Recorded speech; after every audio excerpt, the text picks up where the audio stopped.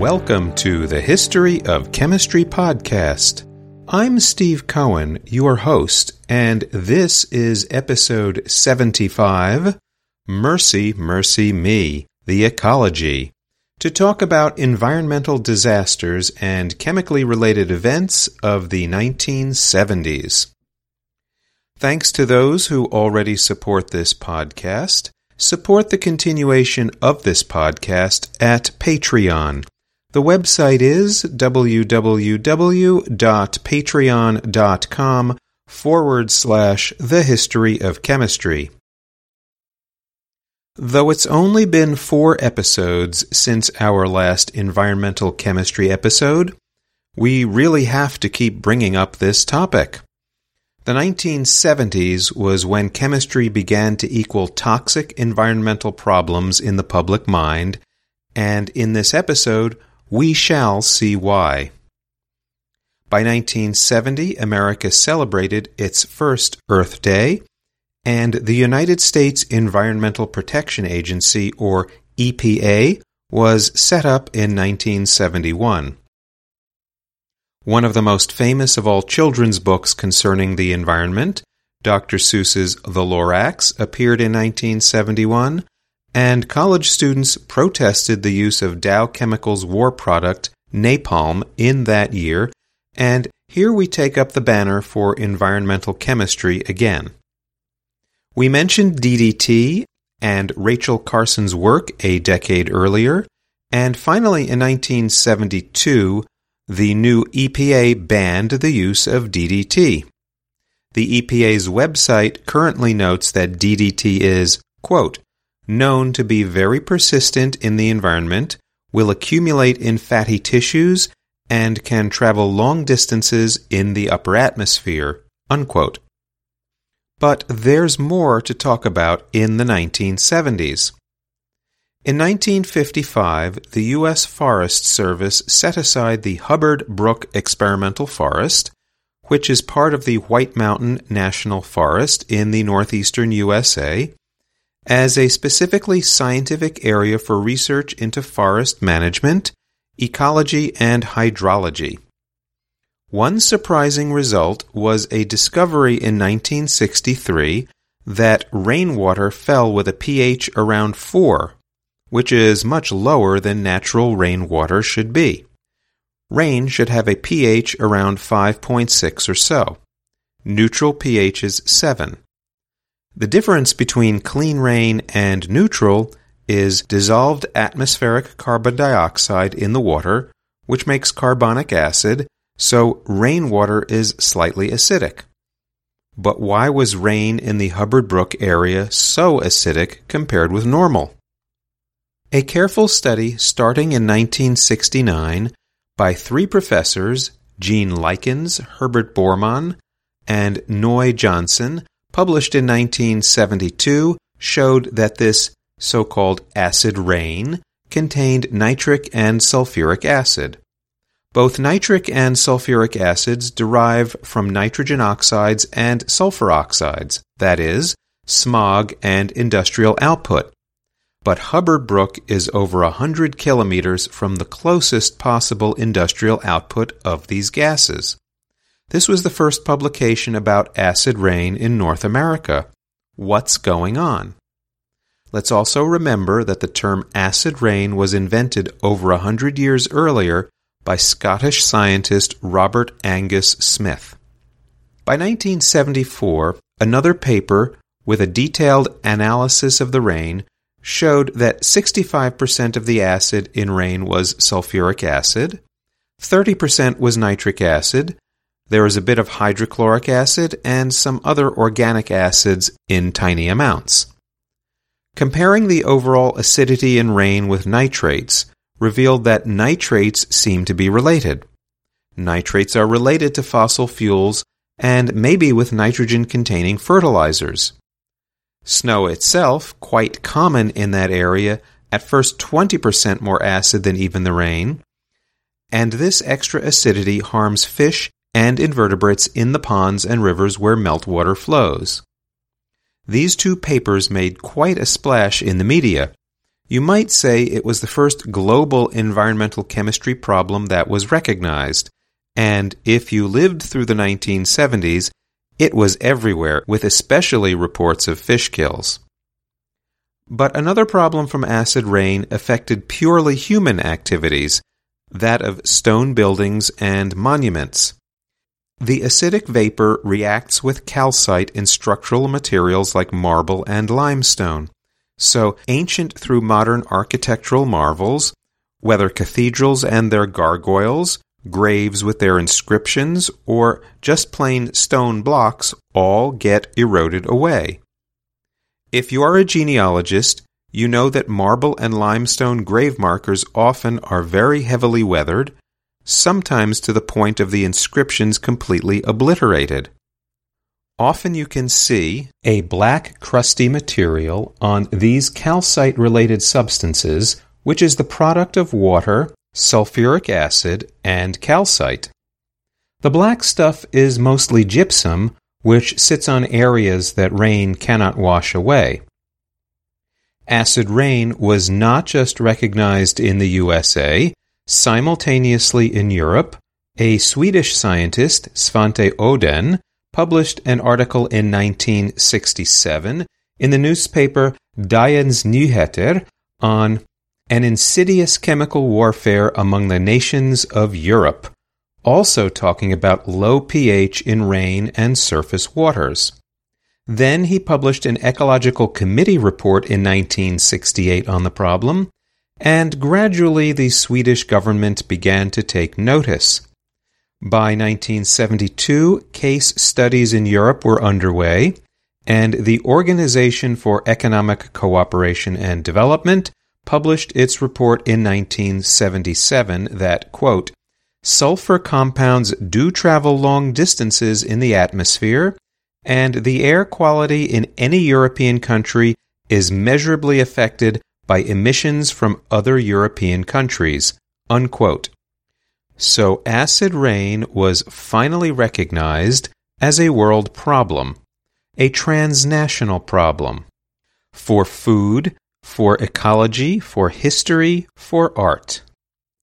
Essentially, acid rain affected everyone in every way. It even had a political effect, for it allowed some contacts between First World and countries behind the Iron Curtain. The United Nations got involved with its United Nations Economic Commission for Europe, UNECE. In 1971, the UNECE created a Committee on Environmental Policy.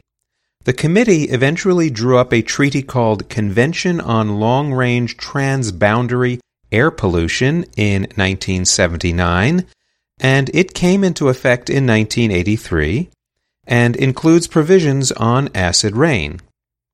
European emissions of sulfur dioxide, nitrogen dioxide, and ammonia gas peaked in 1980, and have dropped 80% since then to roughly 1930s levels. Maps of European acid rain from 1990 show dangerous levels blanketing the continent from Belgium to Poland. After 20 years of controls in 2010, the dangerous areas are now limited to areas along the Belgian-Dutch border, southern Poland, and Austria. Similar reductions in sulfur dioxide have been observed in North America after regulations on industrial emissions plus catalytic converters on cars began to have an effect. The average amount of atmospheric sulfur dioxide in New York City was nearly 200 parts per billion in 1964, 1/10 of that in 1980, and around 5 parts per billion in 2010.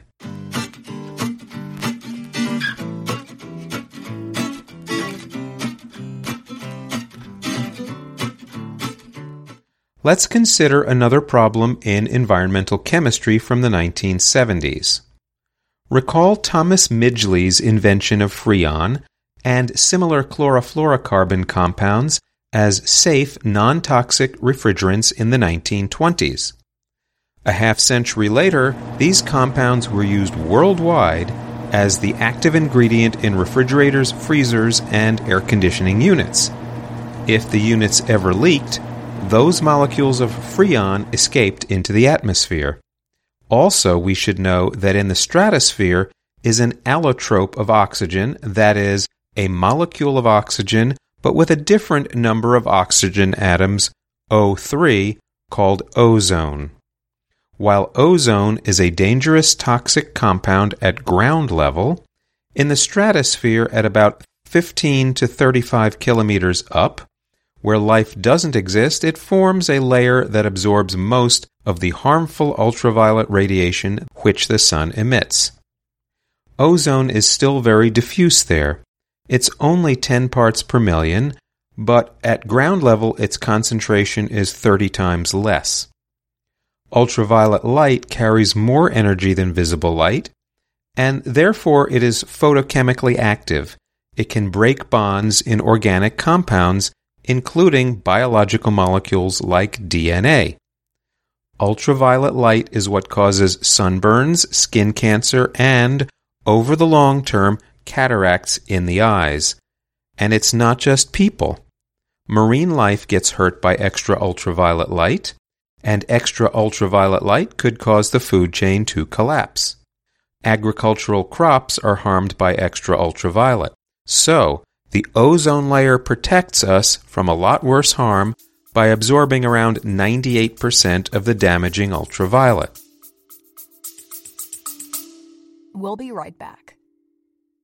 Hi, and welcome to Hiss and Tell, a cat podcast where we delve deep into the fascinating world of feline behavior with your host, me, Christina Wilson, a professional animal behaviorist. Each episode features insightful discussions with leading veterinarians, dedicated researchers and scientists, experts in cat behavior and training, and so much more. Join me as we decode the complexities of pet loss, unravel the mysteries of feline health and behavior, and discover the latest research findings. I'll meet you at Hiss and Tell.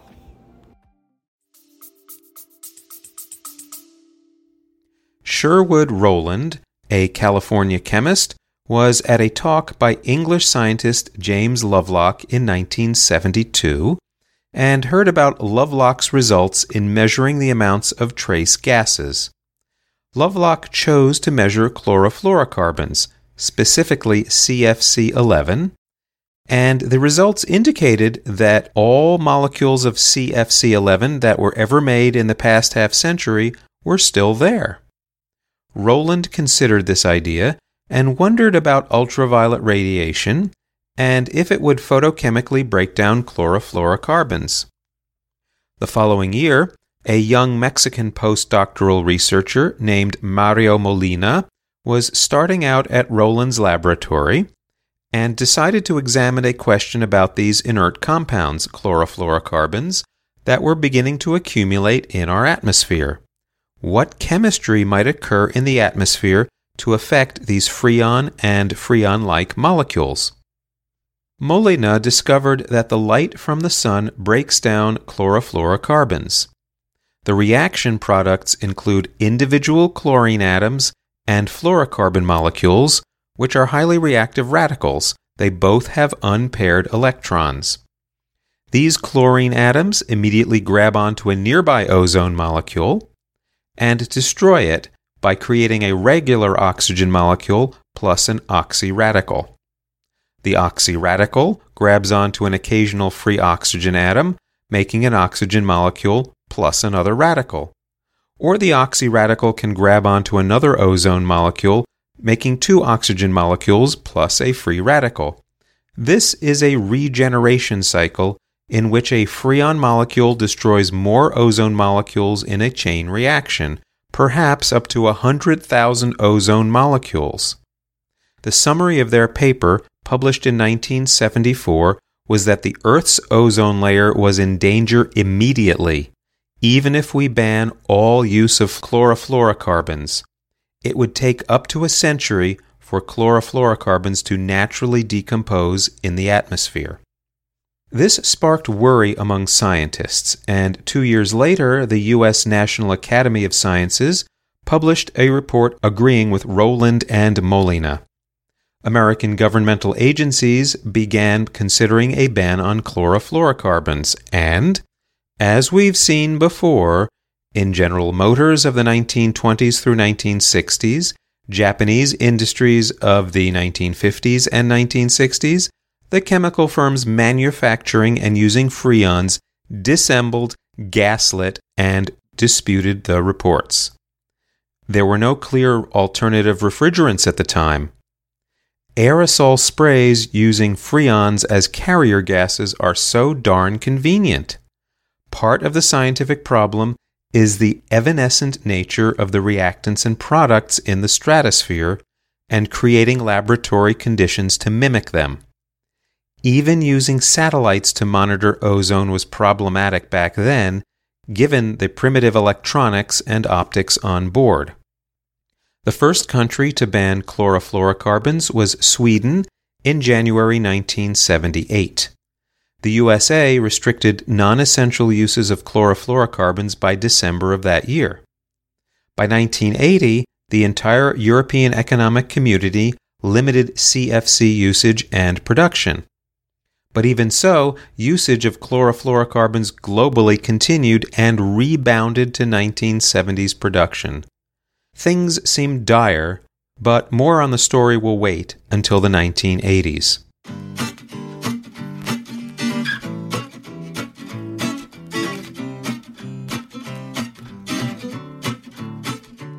Another 1970s environmental chemical issue was lead. Now, we already heard about tetraethyl lead in gasoline, and it was finally banned in 1975 for all new cars in the USA. But lead was and is an issue to this day in other aspects of the environment. In today's episode, we shall refer to lead compounds used in paint. Lead compounds since ancient times have been known and used for their bright colors. Lead chromate, PbCrO4, is also known as chrome yellow and has been widely used for the yellow stripes down roads because it is a stable, bright color. Lead 2,4 oxide, Pb3O4, known as red lead, is a well-known anti-rust compound as well. Finally, white lead, which is lead carbonate, PbCO3, is a good stark white pigment often called flake white or Kremnitz white in the art world, and is certainly known since at least ancient Roman times. Tradition breeds familiarity even when the hazards are known. All that said, lead was also suspected and known to be a health hazard since Roman days too. In 1886, laws in Germany banned women and children from working in lead paint factories. By 1904, the Sherwin-Williams Paint Company published an article on lead-based paint hazards. So it's a long-time problem. And yet lead paints have advantages, including faster drying, better durability, moisture resistance against corrosion, let alone their highly opaque pigments. One of the first areas to remove lead paint from sales in the USA was New York City in 1960. Specifically, no high levels of lead were allowed in residential, indoor uses, schools, and daycares. A decade later, in the 1970s, the entire state of New York banned lead paints completely. The USA took a further step in 1971, banning the use of lead-based paint in all public housing. This still allowed private usage of lead paint, though. Not until 1978 did the USA's Consumer Product Safety Commission ban any lead paint containing lead at amounts larger than 600 parts per million. There are further regulations surrounding lead-based paints and their handling that can get pretty detailed. We see, though, that Europe sometimes is more advanced than the USA. We have the German laws of 1886, and then France banned indoor and outdoor building paint in 1909. It did take till 1992 for the United Kingdom to ban lead paints, and 2003 for them to be prohibited throughout the European Union. Other countries often were also slow on the uptake. Philippines banned lead paint in 2013, and India prohibited it in 2016. Canada began reducing lead paints in 1976. The real problem is not the walls with paint themselves, but any time there is a failure of the paint or rubbing the paint off the walls. What I mean is, if you rub against the paint, small amounts may come off onto you. If the paint cracks and flakes off, there are paint particles on the floor and small children can pick them up and eat them. The yellow chromate road lines can gradually erode away and leave environmental lead hazards where they wash off roads into the surrounding earth.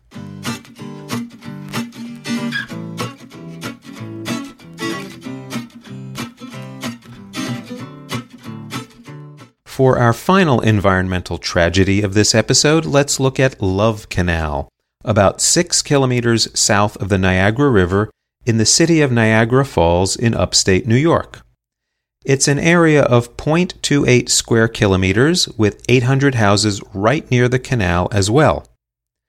Originally planned by railroad magnate William Love as a residential community in 1890 with a canal, the economic panic of 1893 ended the project, leaving only 1.6 kilometers of canal dug out. During the 1910s, it became a popular swimming hole, and then turned into a municipal dump by the 1920s. The Hooker Chemical Company used the site, however, from 1942 to 1953 as a 6.5-hectare chemical waste dump, eventually holding nearly 20,000 tons of all sorts of waste in 210-liter drums, which included a variety of solvents, dyes, and organic compounds, such as halogenated compounds and dioxin. Hooker then covered the dump with clay and sold the area to the Niagara County School Board. Hooker included a limitation clause in the property deed to attempt to extract themselves from liability. By 1976 to 1978, newspaper reports and local health surveys revealed a variety of illnesses residents had: migraine headaches, asthma, epilepsy, nephrosis, miscarriages, and even birth defects.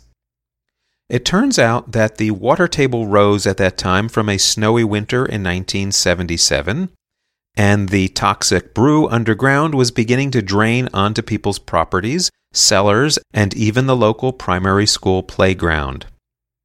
The local activists couldn't get the New York State officials to do much, partially because the officials were sexist against housewives.